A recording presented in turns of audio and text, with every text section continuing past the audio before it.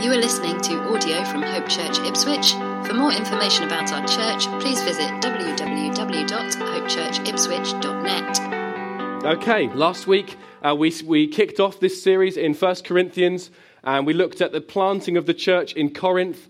We saw the amazing, unstoppable work of God as he brought together this church. If you haven't heard last week's message, please download it. That's a shameless plug of my own sermon, but you need to go and listen to it because there's some truths in there that will really strengthen you. And so 5 years after the Apostle Paul had planted the church in Corinth, he gets news of some issues going on in the church. He's in Ephesus, right across the water, and he hears that there's some things that are going on, and he ends up writing to the church in Corinth. And he actually writes at least 4 letters to this church. The book of 1 Corinthians, it isn't actually the first letter that Paul wrote to the church in Corinth, because in chapter 5, he talks about his previous letter, when I previously wrote to you. So the book of 1 Corinthians is probably 2 Corinthians, and the book of 2 Corinthians is probably 3rd or 4th Corinthians. So it's a little confusing, but he's written to them a number of times to put some things straight with them. We see that right at the outset of 1 Corinthians chapter 1, that Paul writes this letter. He says, our brother Sosthenes. Now, Sosthenes is the guy who last week gets beaten up because he's come to know Jesus, and he's the synagogue leader, which is a bit of an issue because he's basically converted now to trusting in Jesus, and he's trying to, his job is to lead synagogue. He gets beaten up for his faith. And now whether or not he was forced out of Corinth or whether he willingly went with Paul to Ephesus to go and start this church, we don't know. But what we conclude is that Sosthenes is not backing down. He's not allowing himself to be cowed by the beating that he's taken, and he's going on being sold out for Jesus. So Paul has heard about these difficulties in the church, and he writes to them, a church that's really crumbled to the pressure, crumbled under the pressure of the society around it. They were being tried in a really difficult city, really, these believers, and they were failing the test massively. Just to outline the issues, there's division and quarrelling in the church. They're quarrelling over which leader they follow, which is their apostle. Some of them, they like Paul, but some of them, they like Peter. Some of them like Apollos, who we heard about last week. And they're quarrelling over these issues. And there's disorderliness in their public worship. There's some people who speak in tongues and they just go on and on and on. And sometimes loads and loads of people speak in tongues and there's not really much sense. People can't really understand what's going on, especially people who aren't yet Christians. And then there's people who were taking the Lord's Supper, the bread and the wine, when their lives were just racked with unrepentant sin. Some were eating the food before others had arrived. So the rich people who didn't have to work as long hours would get to the church service first and eat all the bread and drink all the wine. So the poor people who had to work longer hours would get there and there was nothing left. There was sexual immorality in the church. A guy was sleeping with his stepmother and no one had the guts to challenge him on it. No one had said, hey dude, that's not right. That's wrong. That's really wrong.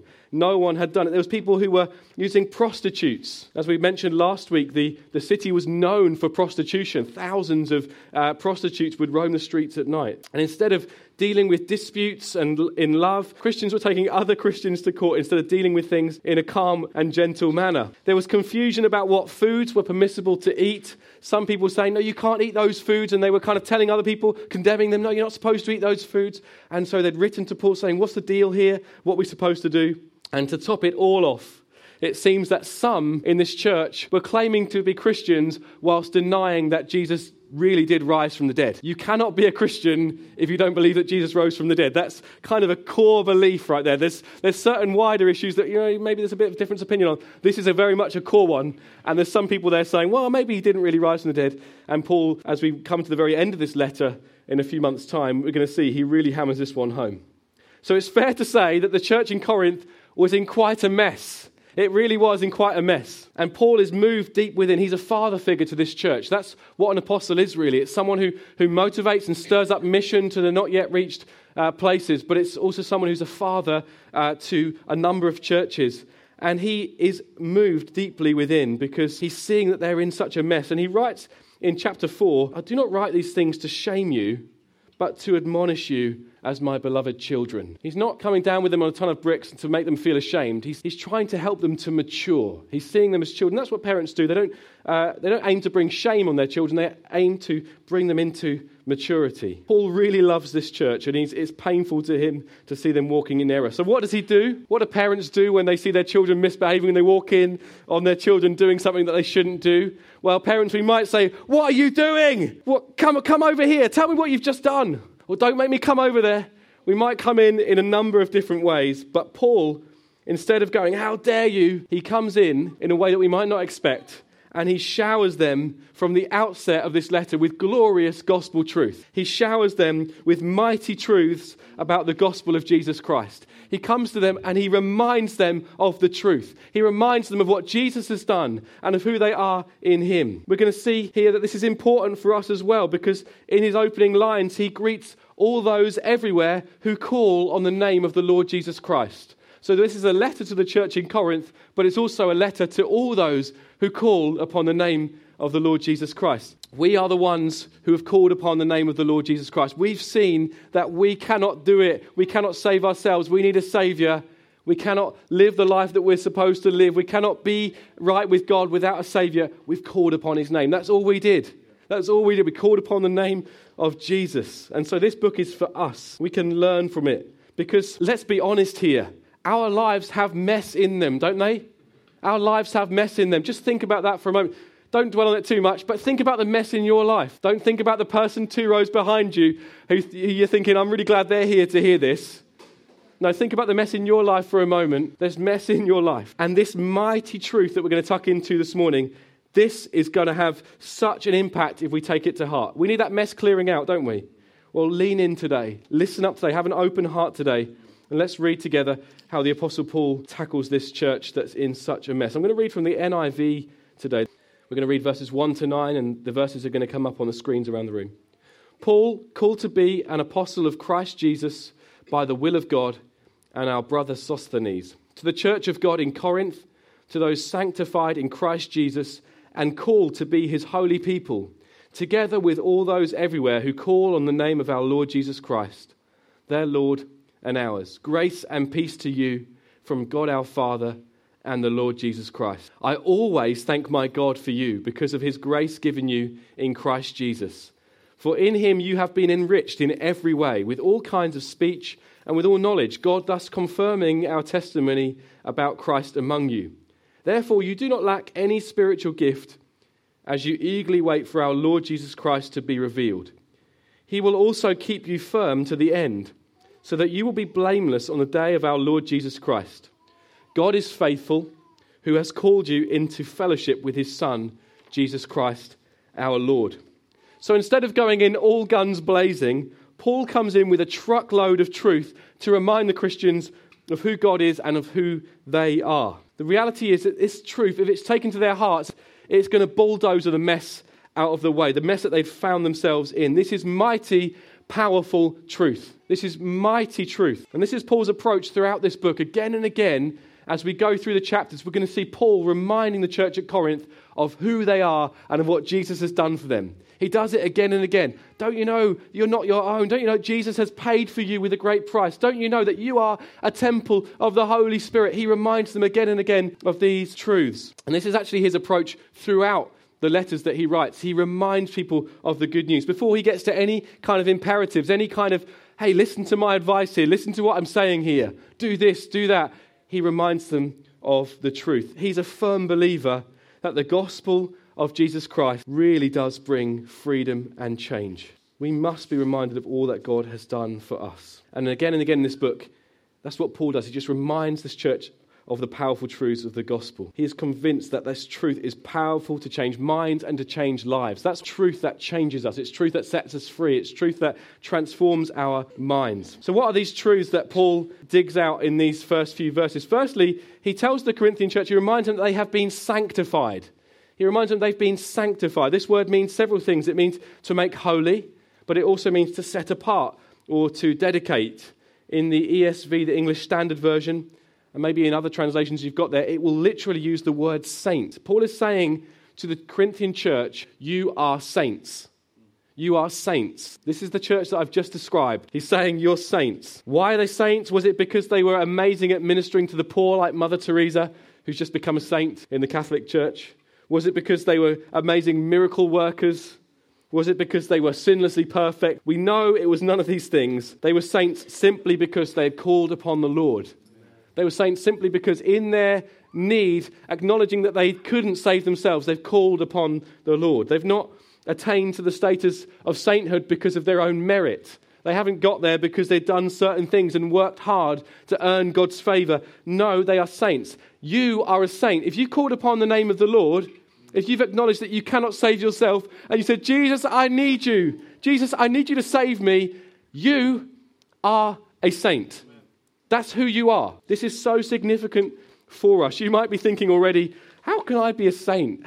Even since I've been at church, I've checked out that guy or girl over there, or I've had bad thoughts about him over there, thinking he's such a hypocrite, or I've thought about the things that my boss said to me last week, and I'm thinking, how on earth can they get away with that? And they start thinking horrible thoughts about them. You might be thinking, I've sinned already being in church. How on earth can I be a saint? Listen, you're a saint if you've called upon the name of the Lord Jesus. Your sin, it doesn't affect your status as a saint. You have been washed clean. I don't know how else to put this. I don't know how else to make this sound fresh or relevant, but it's true. You might think, what about all the evil things I've given myself over to in my lifetime? Well, Paul addresses this in 1 Corinthians chapter 6. He says, some of you were this and some of you were that. And he names some really dark things. And he says this, such were some of you. Such were some of you, but you were washed. You were sanctified and you were justified in the name of the Lord Jesus Christ and by the Spirit of our God. You might think, I can kind of get how he might accept me or might forgive me, but I cannot understand how he would call me a saint. Well, Paul's addressed that. Such were some of you. You were sinners in this way, but now you are saints. You are sanctified. You have been justified. That's your primary identity. Your primary identity is not one of a sinner. You might think, well, might even use that phrase sometimes. Well, I'm a sinner saved by God's grace. Well, your primary identity is actually of a saint. That's who you are now if you've placed your faith in Jesus. And you might say, well, doesn't the Apostle Paul say himself that he's a sinner? No, he says Jesus Christ came into the world to save sinners, of who I am the worst. So he's magnifying the grace of God, saying, if I can get in on this, then anyone can get in on this, because I did some awful things. But he didn't see his identity as a sinner. He saw his identity primarily as a saint. It's important to grasp this, because sometimes you might say, well, it's just who just going to have to put up with this because it's who I am. It's part of my personality. I can't really help it. Just live with it. The way I've been brought up. Not true. When you're brought into Christ, when you place your faith in Jesus, you're in Christ, and your status is now as a saint. I want you to grasp this truth, because it really will help you to change. It really will help you to walk out your day-to-day life with God. I'm not trying to boost your self-esteem here, because you know your own life, don't you? You know your innermost being. This isn't massaging your ego. I'm telling you the truth here, because when we line up with it, when we allow our hearts and minds to line up with the truth, it really will transform us. Knowing that you're a saint, you can have full access to the Father. You have been made clean. You have been washed. You don't have to have anything come in the way of you and your Father anymore. Nothing coming in the way of you and your Father. When you're a saint, because you've been completely washed clean. Nothing standing in the way now. You can come up to him with confidence because Jesus has made a way. It's all of his grace.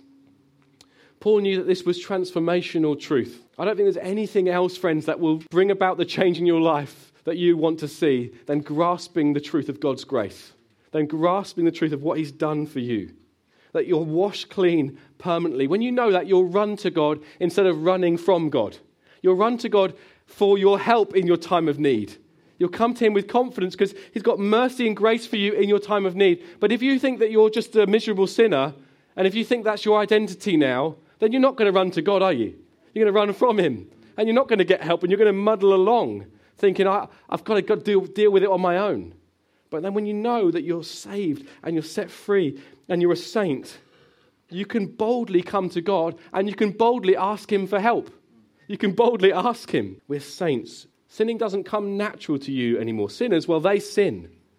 Saints, well, they're called to something higher. And we see here that we are called to some things. That's the second truth that Paul writes in this passage I wanted to stick out here, that we're called to some things. We're called to be holy and we're called to fellowship with Jesus. And I'm going to show us that these are really not two different things. Saints are those who count themselves as dead to sin. In Romans chapter 6, Paul urges the Roman church to count themselves, to consider themselves, to reckon themselves as dead to sin, no longer having to give themselves to sinful desires, no longer offering the members of their body to sinful things, but actually saying, I'm dead to that now. That's not who I am anymore. He says we're new creations. We don't need to allow sin to reign in the members of our bodies anymore. We have the power to rule over the members of our bodies.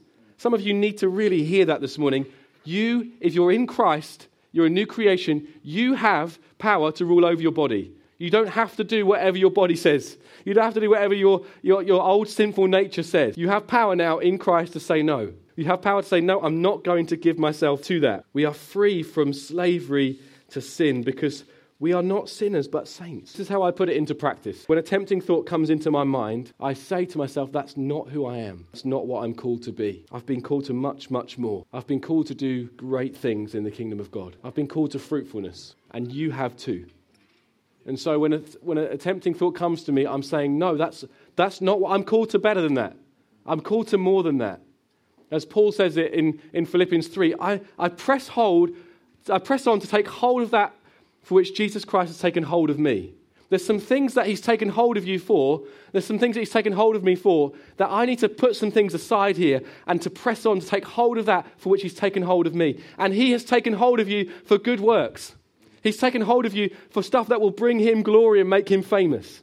And so when a tempting thought comes to your mind, you can say, no, I have been saved for much better than this. This is not who I am anymore. This is not what I'm called to be. Do I get it wrong sometimes? Yes, I do. Do I sometimes fail to recall that truth on my life? Yes, I do. But the more I plunge myself into this truth, the more I plunge myself into the Bible, and I spend time, as I'm going to share in a moment, fellowshipping with Jesus, I can more and more say, no, that's not who I'm called to be. I'm not going to entertain that thought. I'm not going to look at that thing. I'm not going to say that of someone's situation or of myself, because that's not who I'm called to be. That's not who I am anymore. We're called to be holy. Listen, that is not synonymous with boring, okay? That is not synonymous with boring. In fact, the more like Jesus we become, the more full of life and the less boring we'll become. If you think that Jesus was or is boring, then sin is going to seem pretty appetizing to you. Who he is amazing, totally fascinating, totally satisfying. And in calling us to holiness, he's calling us to be more like him. And he's calling us to fellowship with him. We see two calls here, the call to holiness and the call to fellowship with him. They are not different things. These are the same thing. The more we fellowship with Jesus, the more we will change to be like him. Are you fellowshipping with Jesus? It's quite an old-fashioned word, isn't it? Fellowship. Are you having deep community with Jesus? Are you deeply communing with Jesus? Or does it simply look like a desperate prayer for a car parking space? Are you fellowshipping with Jesus? That's your calling in life. It's the most important thing in your life is to fellowship with Jesus. If you want to know what you're called to do, you're called to fellowship with Jesus. Everything else flows from your fellowship with Jesus. If I have one legacy in this church, if when we all get to heaven and we're with Jesus, if there's one thing that I want to impart to this church is that fellowship with Jesus is far more important than anything else. To know Jesus is far, far more important than anything else. And there's always more to know. That same Apostle Paul says, I want to know Jesus more. Everything else flows out of that. Everything else that we do, everything else that we might end up doing, it flows out of our fellowship with him. So can I encourage you, can I urge you to consider, am I fellowshipping with Jesus? Am I going deep with him? Am I pouring my heart out to him? I can't imagine that the disciples ever thought they needed to hold anything back from Jesus. I can't imagine they ever thought, better not go near Jesus today, he's in a bit of a mood. Better leave Jesus to it today, he doesn't really want to know about our situation. No, there's often times when they're butting in on Jesus and saying, Jesus, because they just knew that Jesus was available. They knew that they could speak to him and pour their hearts out to him, even when they say some downright stupid things. Pour your heart out to him. He longs for us to come to him. He longs for us to share with him and be honest with him. He wants to spend time with you. He wants to have his saints come right up to him and pour their hearts out. This is where it all happens. This is where it all begins to change. If you know that there's some things in your life that need to change, and I hope that for each one of us, there's some things we have acknowledged. It all begins from spending time with Jesus. We cannot make you have a relationship with God. We can't do that for you. We can't build a history with God for you. You have to do it yourself. You have to spend that time with him. And from that place, he is going to change you. He's going to make you holy. as you walk with him and as you talk with him and as you get in his word and as you say no to some things and yes to some things, you will be sanctified. You'll be made holy. We're called to holiness. We're called actually just to become what we already are. We're already sanctified, already made right in his sight. And as he changes us, we're just becoming what we already are. So we're called to holiness and to fellowship with Jesus, which are one and the same thing. And finally, we're kept, we're provided for. For in him you have been enriched in every way. Therefore, you do not lack any spiritual gift as you eagerly wait for our Lord Jesus Christ to be revealed. In Christ you have all you need. You never need to say of your situation, I'm lacking something. He's saying to the Corinthian church, he's not saying there's no excuses. He's just saying, for the situation that you're in, the mess that you're in, you have all you need to come out of it. You have Jesus. You have his Spirit within you. You never need to say of your situation, I'm lacking something. There'll be things that you can ask for, and let me encourage you to be askers. Ask your Heavenly Father. It says in James, you don't have because you don't ask. Be askers. Please be askers. Ask. He can say no. He's not like a parent who cannot say no to their children for fear that they might reject him. No, he can say no, but he says yes a lot as well. Don't hold back. It's totally fine to ask him, but know this. When you're asking lots, you already have all you need. In 2 Peter 3 and verse 1, it says that God has given us everything we need for living a godly life. You have everything you need. Don't need to go with the lie that you're somehow not provided for. Or that somehow if your situation was a bit like so-and-so's, then you'd be okay. I played tennis a few weeks ago with my friend Raj, and he is amazing at tennis. Like, he can serve at like 1,000,000 miles an hour. I serve, and it literally just drops over the net. It's embarrassing, it really is. And after wiping the floor with all the opponents, I said, Raj, can I borrow your racket? Because I thought if I had his racket, then suddenly I would be like Andy Murray. Then suddenly I'd be conquering all. And it improved my game by about 1%. And I realised afterwards, it's not about the equipment that he has. He's just a really good tennis player. When you look around at people that you see and you think, I want to emulate something in them. I want to have the godliness they have. I want to have the marriage that they have. I want to have that attitude in the workplace that they have. Whatever it might be, it's not that they have something that you don't have access to. You have all you need in Jesus. In Jesus, you've been enriched in every way, it says in the scripture. He's going to provide for you. And not only will he provide for you, he will keep you strong until that final day. He will keep you strong. God has a really, really firm grip on your life. He has a really firm grip on your life. I don't know if you know this. He's got a firm grip on your life. I adjust my grip on my children's hands depending on the situation that we're in.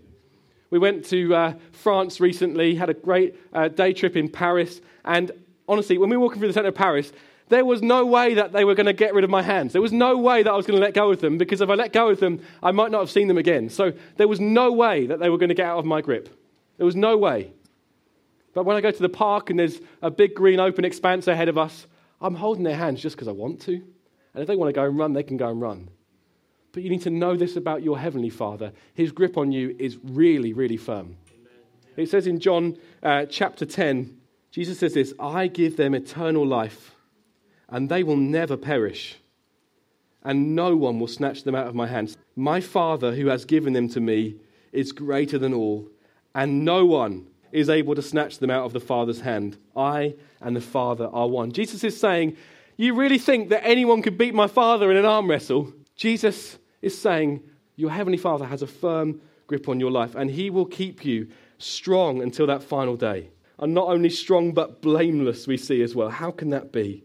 How can that be? How can it be that we could be found blameless on the final day? We know the sin in our own lives. How can it be that on that final day of judgment, when Jesus returns to judge all things, how can it be that we will be found blameless? Well, we read in 2 Corinthians chapter 5, for our sake, God made him to be sin who knew no sin, so that in him we might become the righteousness of God.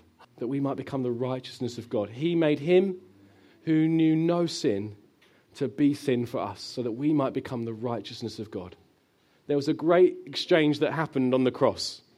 Jesus Christ took our sin and our shame. He became sin for us, so that we might become the righteousness of God. That we might be in God's sight blameless. And it's all of his grace. And Jesus Christ is the same. He doesn't change. It's not like his righteousness stops counting. No, his righteousness continues to count. He never put a foot wrong. And on that final day, what will make us blameless is the righteousness of Christ. It won't be any kind of progress that we make. And yes, Jesus wants us to make progress. He wants us to become more and more like him. What will make us blameless on that day is the robes of righteousness that Jesus Christ has placed on us. Listen, I want to just appeal to you. If you don't know Jesus, you need to know your sin forgiven. That's your biggest need. And Paul writes in Romans chapter 10 that all those who call upon the name of the Lord will be saved. Even those who have made a right royal mess of their lives, like many of us here have. All those who call upon the name of the Lord will be saved. I want you to know that you can call upon the name of the Lord. You can say, Jesus, I know I need forgiveness. I know I need to be made clean. I need you to clothe me in your righteousness. Call out to him. Father, we thank you for these amazing truths. Thank you that these truths are mighty. That when we take them to our hearts, they really will clear out the mess in our lives. They really will.